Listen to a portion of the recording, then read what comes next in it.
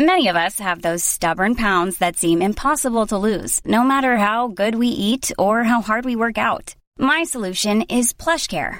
PlushCare is a leading telehealth provider with doctors who are there for you day and night to partner with you in your weight loss journey. They can prescribe FDA-approved weight loss medications like Wegovy and Zepbound for those who qualify. Plus, they accept most insurance plans. To get started, visit plushcare.com/weightloss. That's plushcare.com/weightloss.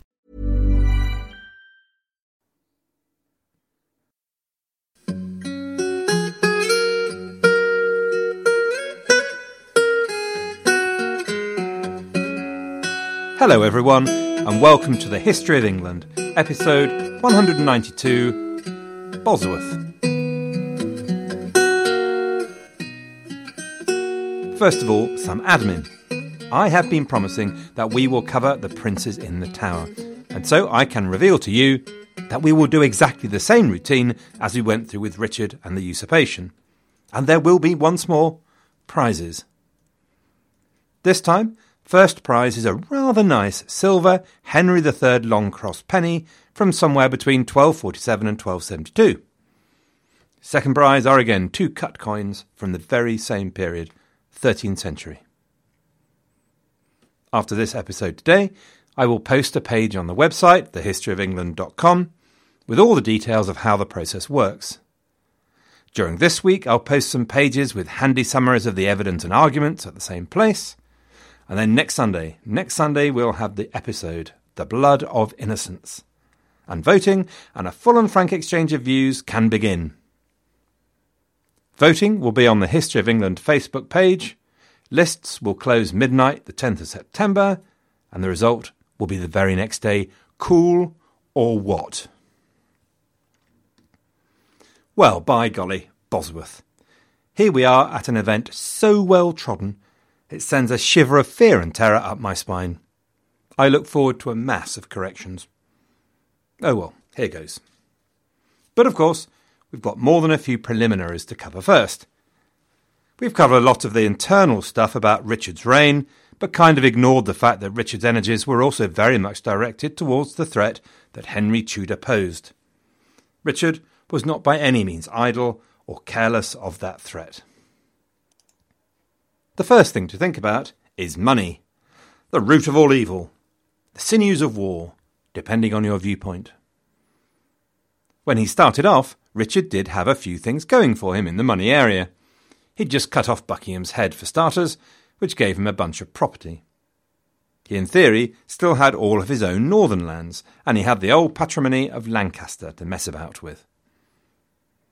In terms of his income from land, living off his own in terms of the contemporary parlance, actually, he was looking pretty good. But of course, he'd not been able to hang on to all of that stuff. He'd had to go through the process of distributing patronage to try to keep his affinity and his wider gentry and magnates happy. Actually, the school report on Richard about how he went about this is pretty positive. Although the Crowland chronicler moaned about Richard spending too much cash, in fact, Richard distributed the goodies pretty well. He by and large avoided the danger of desperately giving everything away to try and curry favour, and leaving him destitute. After Buckingham had crashed and burned, he largely avoided setting up the situation that Edward IV had arrived at, of handing over all the regions of England to a small group of greater magnates. So, for example, he retained his northern lands within his own control, though that did give him another kind of problem with one particular magnate, Henry Percy, Earl of Northumberland. But so, snap Sir Richard. After all this was done, he could still count on something in the £25,000 area in terms of his landed income. Added to that, in his Parliament of 1484, his compliant Parliament did the decent, and by now traditional thing, of giving him the income from customs, tonnage and poundage for his life. Plus, he managed to squeeze the clergy for a couple of subsidies. But that, sadly for Richard, was as far as the good news went. What he did not feel able to do, for good reason, was to ask Parliament for a subsidy. And it was really this level of cash he needed to be confident of responding to any invasion. he couldn't ask for 3 reasons, really. Because it was a rubbish way for a shaky king with a credibility problem to start his reign. Because subsidies were generally granted for foreign wars and glory only. And because his parliament knew full well he had a pretty good landed income and expected him to live of his own. Plus, of course, remember that Edward Woodville had run away with at least half of the royal treasury to Brittany. So the long and short was that Richard was strapped for cash. By 1485, he was back into the business of going to his richest subjects for forced loans, as in, you really do want to loan me £1,000, don't you? Open brackets, if you know what's good for you. Close brackets. True enough, he lived up to his new law of no benevolences by promising to repay the loans. But as it happens, repayment was one problem Henry was going to solve for him. Plus, he got into another method of which his successor was to make a bona fide work of art. The gentle art of bonds. Suspended penalties. Now, suspended penalties are not new. Medieval kings like Good King John, for example, had thoroughly enjoyed this technique. What you did is pick on someone who'd done something wrong. A landholder who'd marched with Buckingham in rebellion would be the ideal place to start. But it could be a nice rich landowner who'd fallen foul of the law in some way. So, in fear and panic, said lord came along to you at your command, pressed their nose as far into the dirt as it would go, and begged for a pardon. Please, O great king, forgive me the errors of my ways. I am your faithful and humble servant. I was young and foolish and badly advised. Well, you know me, rich landowner. I'm a gentle, forgiving, fun-loving kind of guy. Of course you can have a pardon. Thank you, O great king. I will forever be faithful and obedient and honour the laws of this great land. Or at least until I have another opportunity to pillage and steal one of my neighbour's more attractive pieces of land. But hang on a moment, rich landowner. Of course, I know you're as honest and as straight as is the flight of an arrow. But how can I be sure you'll stick to this? O great king, you see into my very soul with your all-known sight. You know me to be fair and honest and without blemish now that I have seen the light of your magnificence.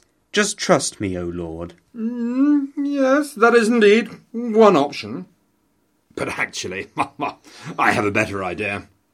Why don't you give me £1,000, okay? I'll keep it in a nice, safe place. As long as you're a good boy, I'll promise to give it back. If you're not a good boy, though of course we know that's a silly idea, I'll keep it. And cut your entrails out and burn them in front of your eyes while I'm about it. What do you think? Good idea? Excellent, O king!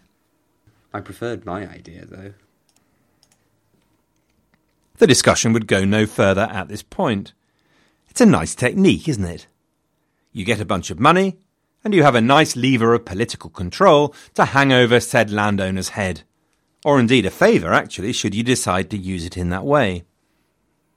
Whoever compared medieval government to management of a crime syndicate did have a point. OK, so Richard is somewhat strapped for cash, but he's not destitute. If he could just keep his nose clean and avoid any massive expenditures, he'd be OK. And Richard's foreign policy needs to be seen in this context. And looking at Richard's foreign policy in this context, there are some oddities.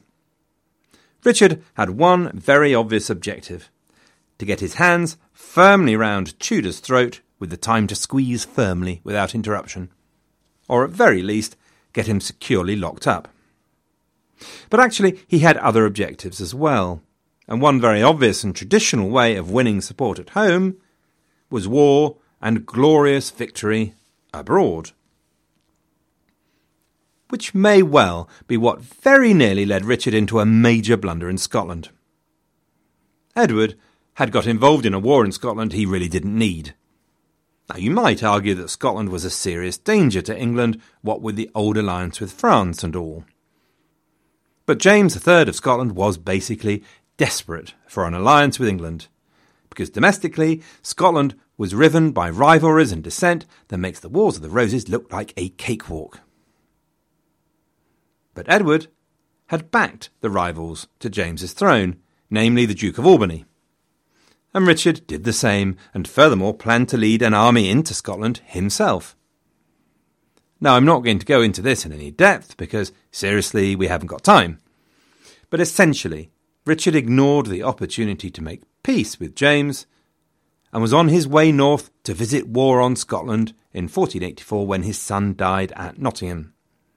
And surely the invasion would have been a disaster, even if it had gone swimmingly well. The last thing he needed was A, to spend vast amounts of money on a foreign war when he was strapped for cash, and B, be wandering around the moors and mountains of Scotland while your rival for the throne was leading a major invasion force to take said throne off you.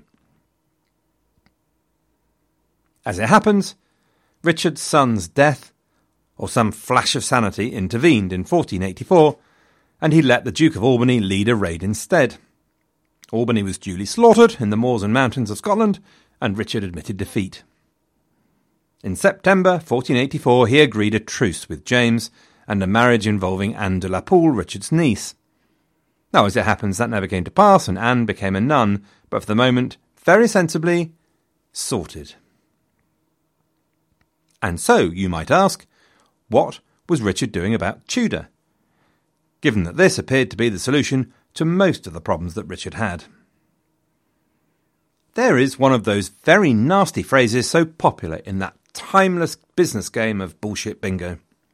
Veronica, for example, will lead across to Dale, fix him with her steeliest of gazes and say, "Look, Jim, with all due respect," meaning none, of course, "there ain't no silver bullet here."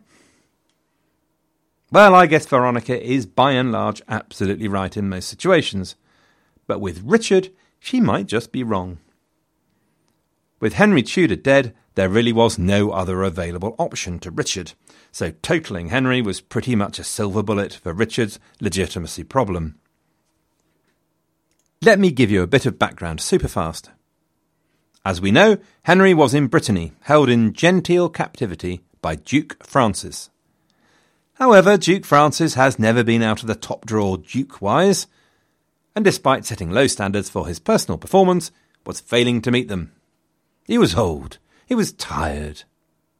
So, Richard's objective was to force Francis to hand over Henry to him. But why on earth should Francis do such a thing, I hear you ask? Well, I'm glad you asked that. And there are two answers. One of them was in France. In France, Louis the Universal Spider was dead. His son Charles was a minor, which was, as always, inconvenient.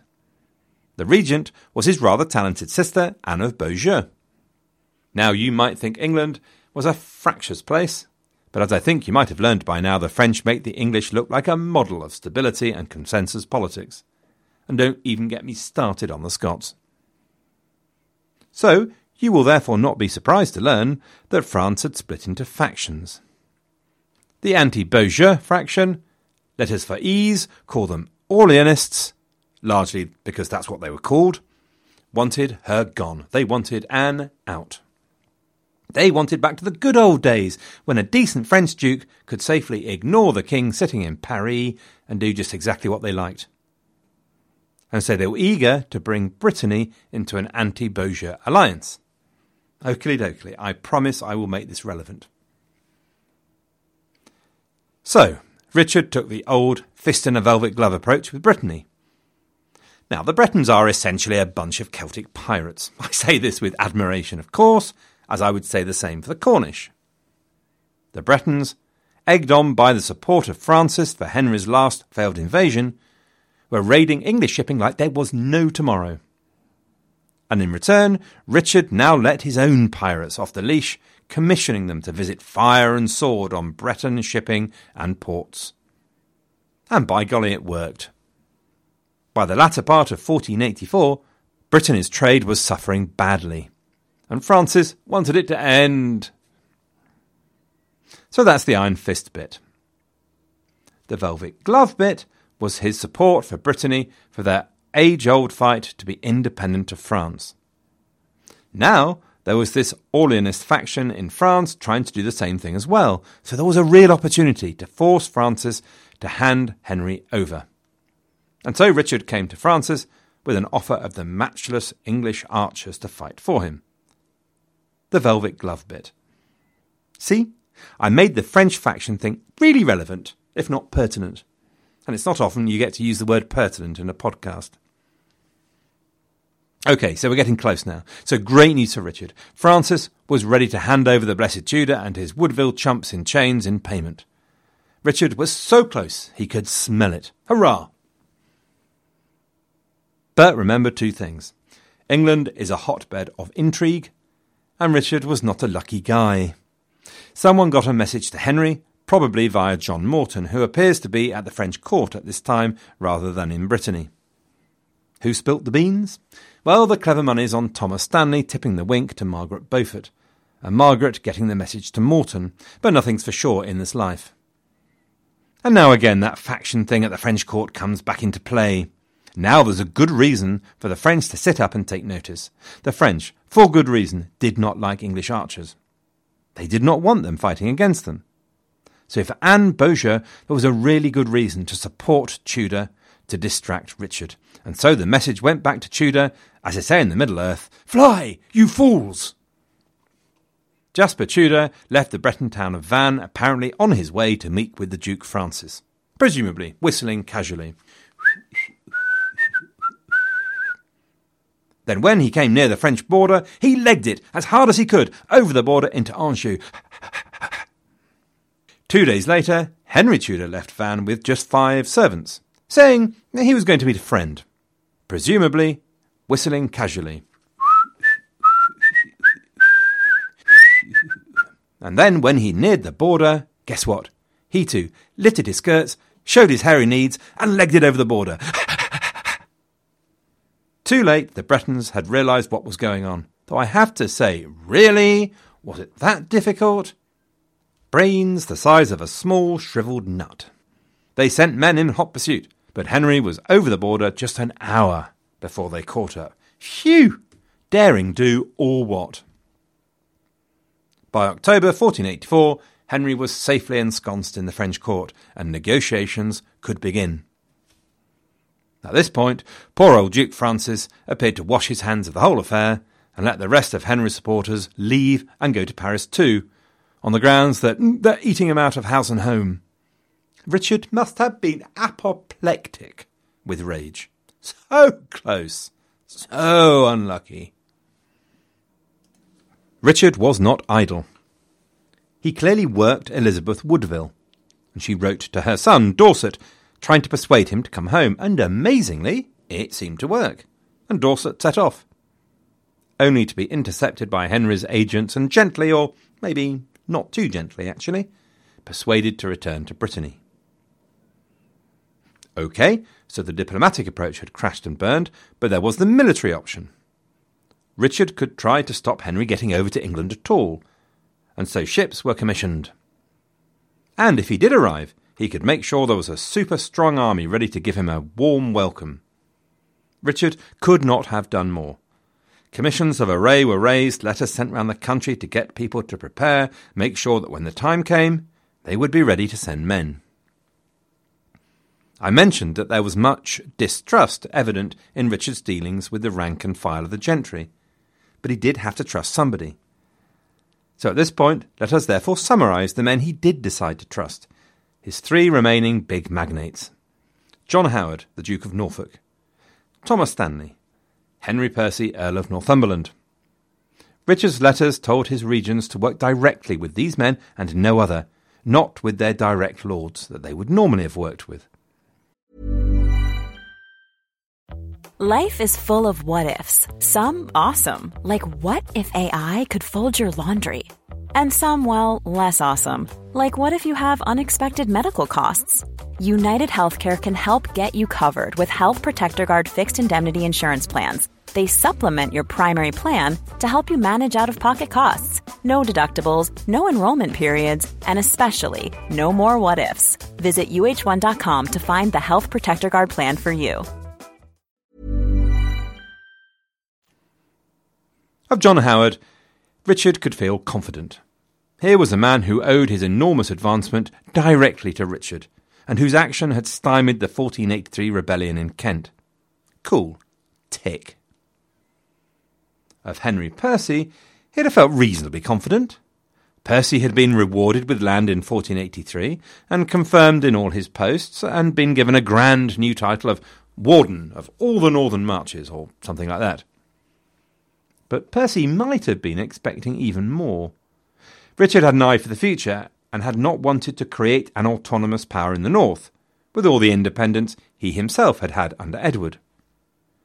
So the title was in practice something of a sham. Percy remained confined to the eastern marches. And Richard had set up a new Council of the North, but then made the Earl of Lincoln its president, not Percy. So it could well be that Percy was not as happy as he might seem. So, despite the fact that Percy had worked with Richard for many years, despite his support for Richard in 1483, Richard might trust him, but there was also a question mark.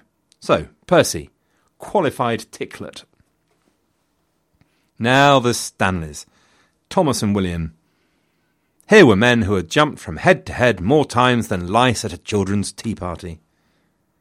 And yet, like cockroaches, they'd survived the consequences of each perfidity. Richard himself had felt unable to remove Thomas Stanley in 1483, given the depth and breadth of Stanley's strength in the northwest of England. Now, true enough, the Stanleys had apparently proved loyal during the Buckingham Rebellion, and that was a plus. And Richard had then done his best to build trust and partnership with the Stanleys, actively employing both Thomas and William within his administration. But there was that wife of Thomas's, Margaret Beaufort, and her obvious treachery in favour of her weasel of a son. He may have known or caught a whiff that Margaret's household arrest wasn't quite as tight as he might have hoped. Whatever Richard was, he was not a mindlessly trusting sort of cove, so when in 1485 Thomas Stanley asked to be able to leave court to go home and spend more time with the family, Richard agreed only on condition that he leave his eldest son, George, Lord Strange, back at court, for which read, leave as a hostage. Now that can't have made Stanley feel trusted, but then, as you know, gentle listeners, in life you reap as you sow. So there we go. Richard had done everything he could, and he took up home for much of the time at Nottingham. And as spring 1485 stretched into summer 1485, he was forced to wait.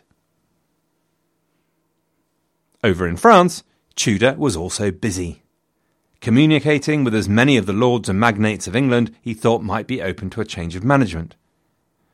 Now, we can't be exactly sure what went on and who he communicated with. After all, it was secret. But Percy and the Stanleys were obviously targets.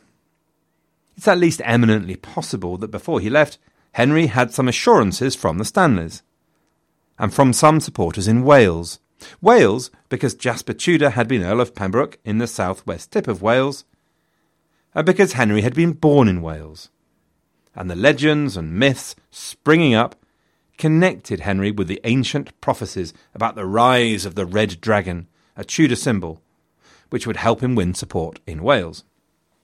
So, although Wales was not a traditional place to launch an invasion from France, that was the location Henry and Jasper had hit upon, because it was there they could hope to get the best start. The French, meanwhile, were being accommodating without being wildly so. But Beaujeu loaned him money and allowed him to recruit, including trawling the jails of Normandy for a few likely lads. And right at the end of July, Jasper and Henry were ready to go with their intrepid band, or motley crew, of some French soldiers, English exiles, and Norman villains. Henry took with him as his commander John de Vere, the die-hard Lancastrian Earl of Oxford, who had so recently escaped Richard's clutches from the Ham Castle. He also took with him a young 29-year-old man called William Brandon, a slightly desperate-sounding East Anglian lord who'd been accused of rape, taken part in Buckingham's rebellion. He'd been pardoned but jumped ship anyway and joined Henry in France, along with his wife, who gave birth to his son, Charles. Why am I telling you all of this? Will become relevant at some long time in the future, so just put it in the back of your mind. But for the moment, just know that William Brandon was close to Henry and given the honour of being his standard-bearer, but left Dorset as surety for the loan the French had given him. And given that Dorset had tried to run back to Richard, he probably wasn't the most valuable hostage Henry could have given the French. And so on the 7th of August, 1485, Henry and his band of probably about 4,000 warriors and cutthroats landed near Milford Haven on the coast of Wales. Henry jumped into the surf and did the traditional ground kissing for the cameras. After he'd wiped all that sand from his lips, the obvious route was then along the south, straight towards the big prize, London. But instead, Henry took a much harder route, north along the west coast of Wales. Now you might ask why. And probably because Richard had loyal supporters in South Wales, and until he could increase the size of his army, Henry would have wanted to avoid conflict. And as he went, Henry sent out demanding letters to the Welsh, insisting that they join with him. But worryingly, their response was more than a little rubbish. Even more worryingly, the communication with the Stanleys wasn't going brilliantly. Now, Henry obviously wanted the Stanleys to join him with all their strength straight away. Both William and Thomas Stanley probably sent encouraging letters of vague support, but they kept their own independence of action and stayed away. Yes, they gathered their men, and William in particular gathered as many as 3,000 from North Wales and Cheshire. But as Henry marched through mid-Wales, the Stanleys moved southwards towards the English Midlands. So the Stanleys, as ever, were keeping their options open, basically. By the time he reached the English border around the 17th of August, Henry had a few wins. The Welsh Lord Rhys ap Thomas declared for him, and a branch of the Talbot family. But seriously, Henry would have hoped for a lot more. He was looking at maybe 5,000 men. He could expect to face a lot more under Richard. Richard, meanwhile, probably found out that the moment of truth had arrived around the 11th of August, and all those plans were activated. Letters and commands to Percy, Howard and Stanley in particular, as well as to his own men, to assemble at Nottingham in the English Midlands. "Yep, we're on our way," came back from Percy and Howard. "Gathering our men right now, boss." "Ooh, would you mind awfully if I didn't? I'm feeling a trifle dicky with a bit of the sweats at the moment," was the message from Thomas Stanley, on the other hand. In some versions of the story, Stanley's son was at this point forcibly interrogated by Richard, which you can imagine. Henry arrived at his first major town, Shrewsbury. Dan Jones tells an amusing story of the valiant and true bailiff of the town, one Thomas Mitten. Bravely, Mitten lowered the portcullis and refused entrance, declaring grandly, with a great oath, that they would have to walk over his belly before he allowed them in. A variant of the, "Oi, you and whose army? Over my dead body, mate." Sadly, the rest of the good burghers of Shrewsbury didn't like the sound of this and the accompanying possibility of violence one little bit. And they took Mitten off to one side and burnt his ears good and proper. And before you could say abject surrender, Henry and his army were marching gaily through Shrewsbury. Mitten, meanwhile, lay down in the muddy street, belly to the air, so that Henry could indeed step over his belly. Mitten's honour was thus duly preserved, though not his dignity. By the 21st of August, Henry was at Atherstone in the Midlands of England, stepping on the old Roman road of Watling Street, which led south-east towards London, and just 20 miles from Leicester. And it was at Leicester that Richard had assembled his forces on the 21st of August. As far as he could see, Richard had scored 2 out of 3. Both Howard and Percy had arrived. Though there is a vast amount of debate about how many of his lords had supported him, the long and short is that much of the absences can be accounted for by the time taken to arrive, or indeed a bit of war weariness. "Not another bloody battle. Damned if that's a party I'm going to. Just wake me up when we know who's king this week," sort of thing. But the long and short is that Richard had himself a pretty decent army and pretty decent odds. At very, very least, 7,000 to Henry's 5,000, and quite possibly Richard had more. obviously, the Stanleys were a problem. They were still floating around the area, not showing any obvious signs of which way they would be jumping. But as he set out to meet Henry in battle, Richard would have been feeling pretty comfortable. And certainly there were no signs of any large-scale desertions or large-scale staying away in objection to Richard's regime. So by the evening of the 21st of August, the two armies were ready for battle the following day. Now look, gentle listeners, I could without doubt have spent several episodes on the Battle of Bosworth, no problem. It's a rather poorly reported battle, so there's all sorts of debates about where exactly it took place and who did what and so on and so forth. I have elected not to go into it all. If you are unhappy with this, drop me a line and maybe I can do a special or something.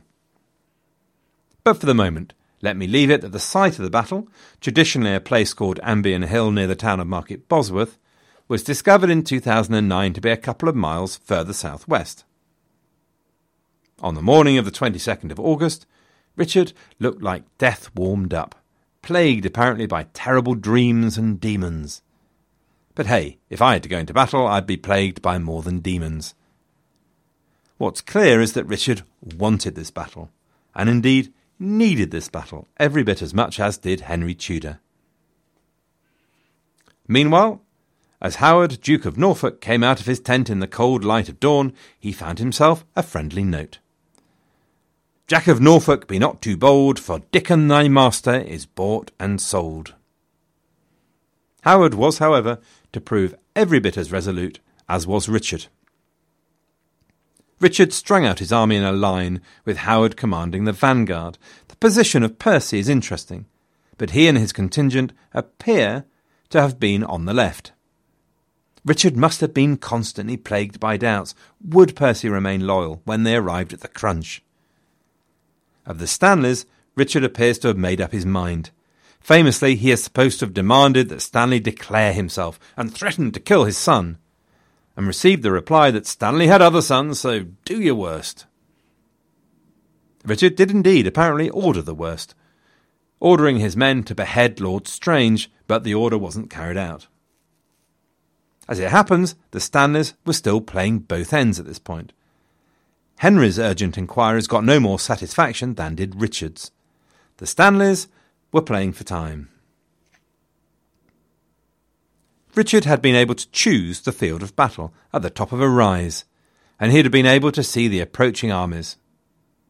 Facing Richard's vanguard under Howard came Oxford, with Henry and his personal guard to his left. Henry's own contingent may have been to the left of Howard, and Percy even further left. Protecting Richard's left flank was a large area of impassable marshy ground. Hanging back behind Henry and to the left were two contingents of Stanleys, watching, waiting.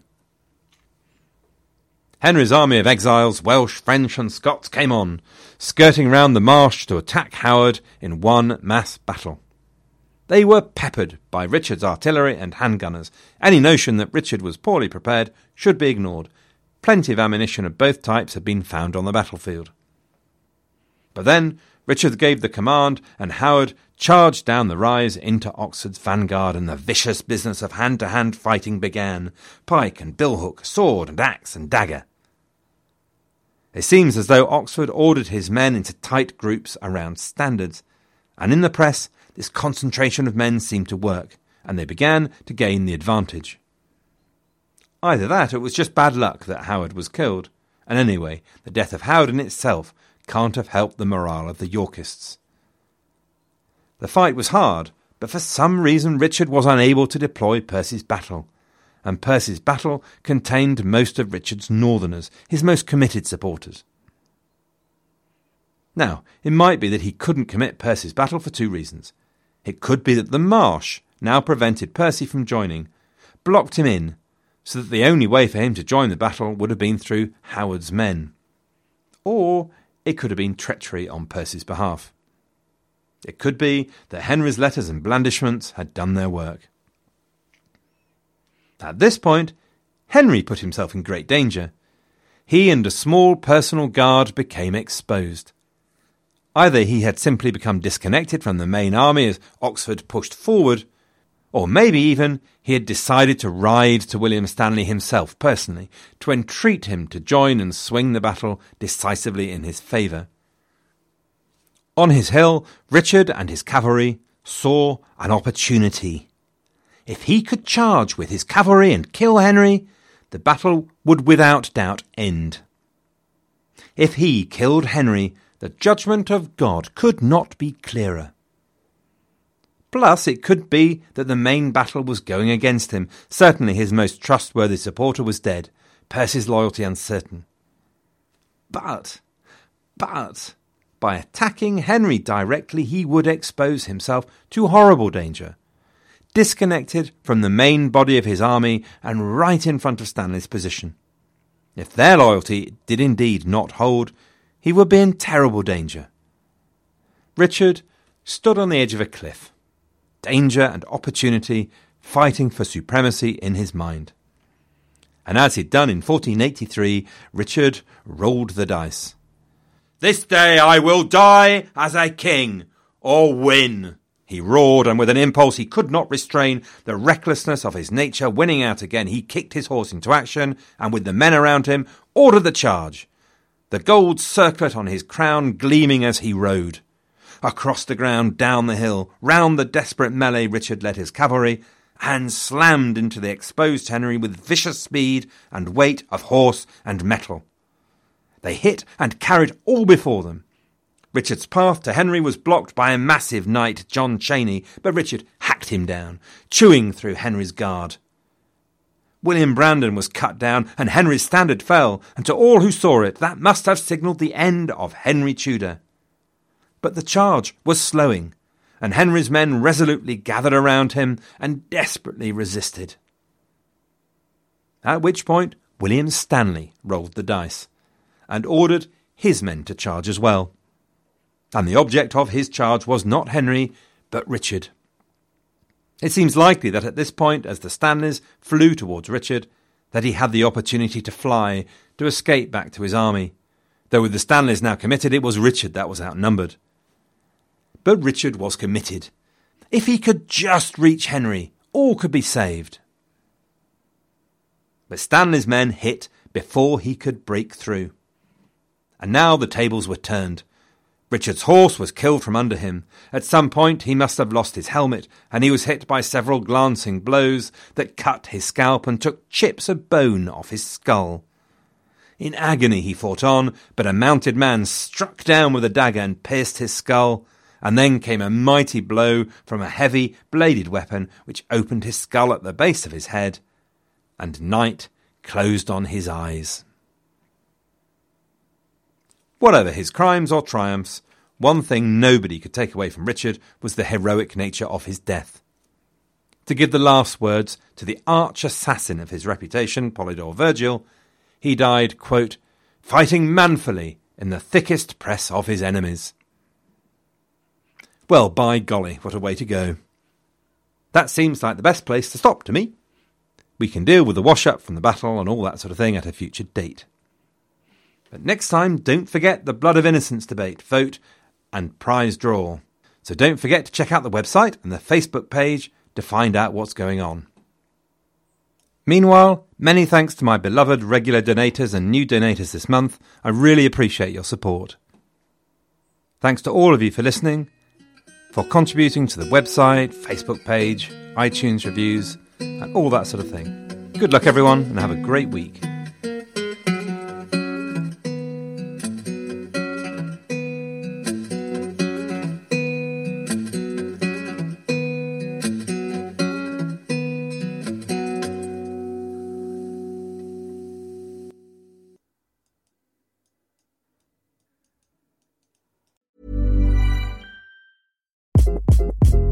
Hi, this is Craig Robinson from Ways to Win, and support for this podcast comes from Invesco QQQ. The future isn't scary. Not realizing its potential, however, could be. Just like on the recruiting trail, I've seen potential come in many forms as a coach. Learn more at Invesco.com/QQQ. Let's rethink possibility. Invesco Distributors, Inc.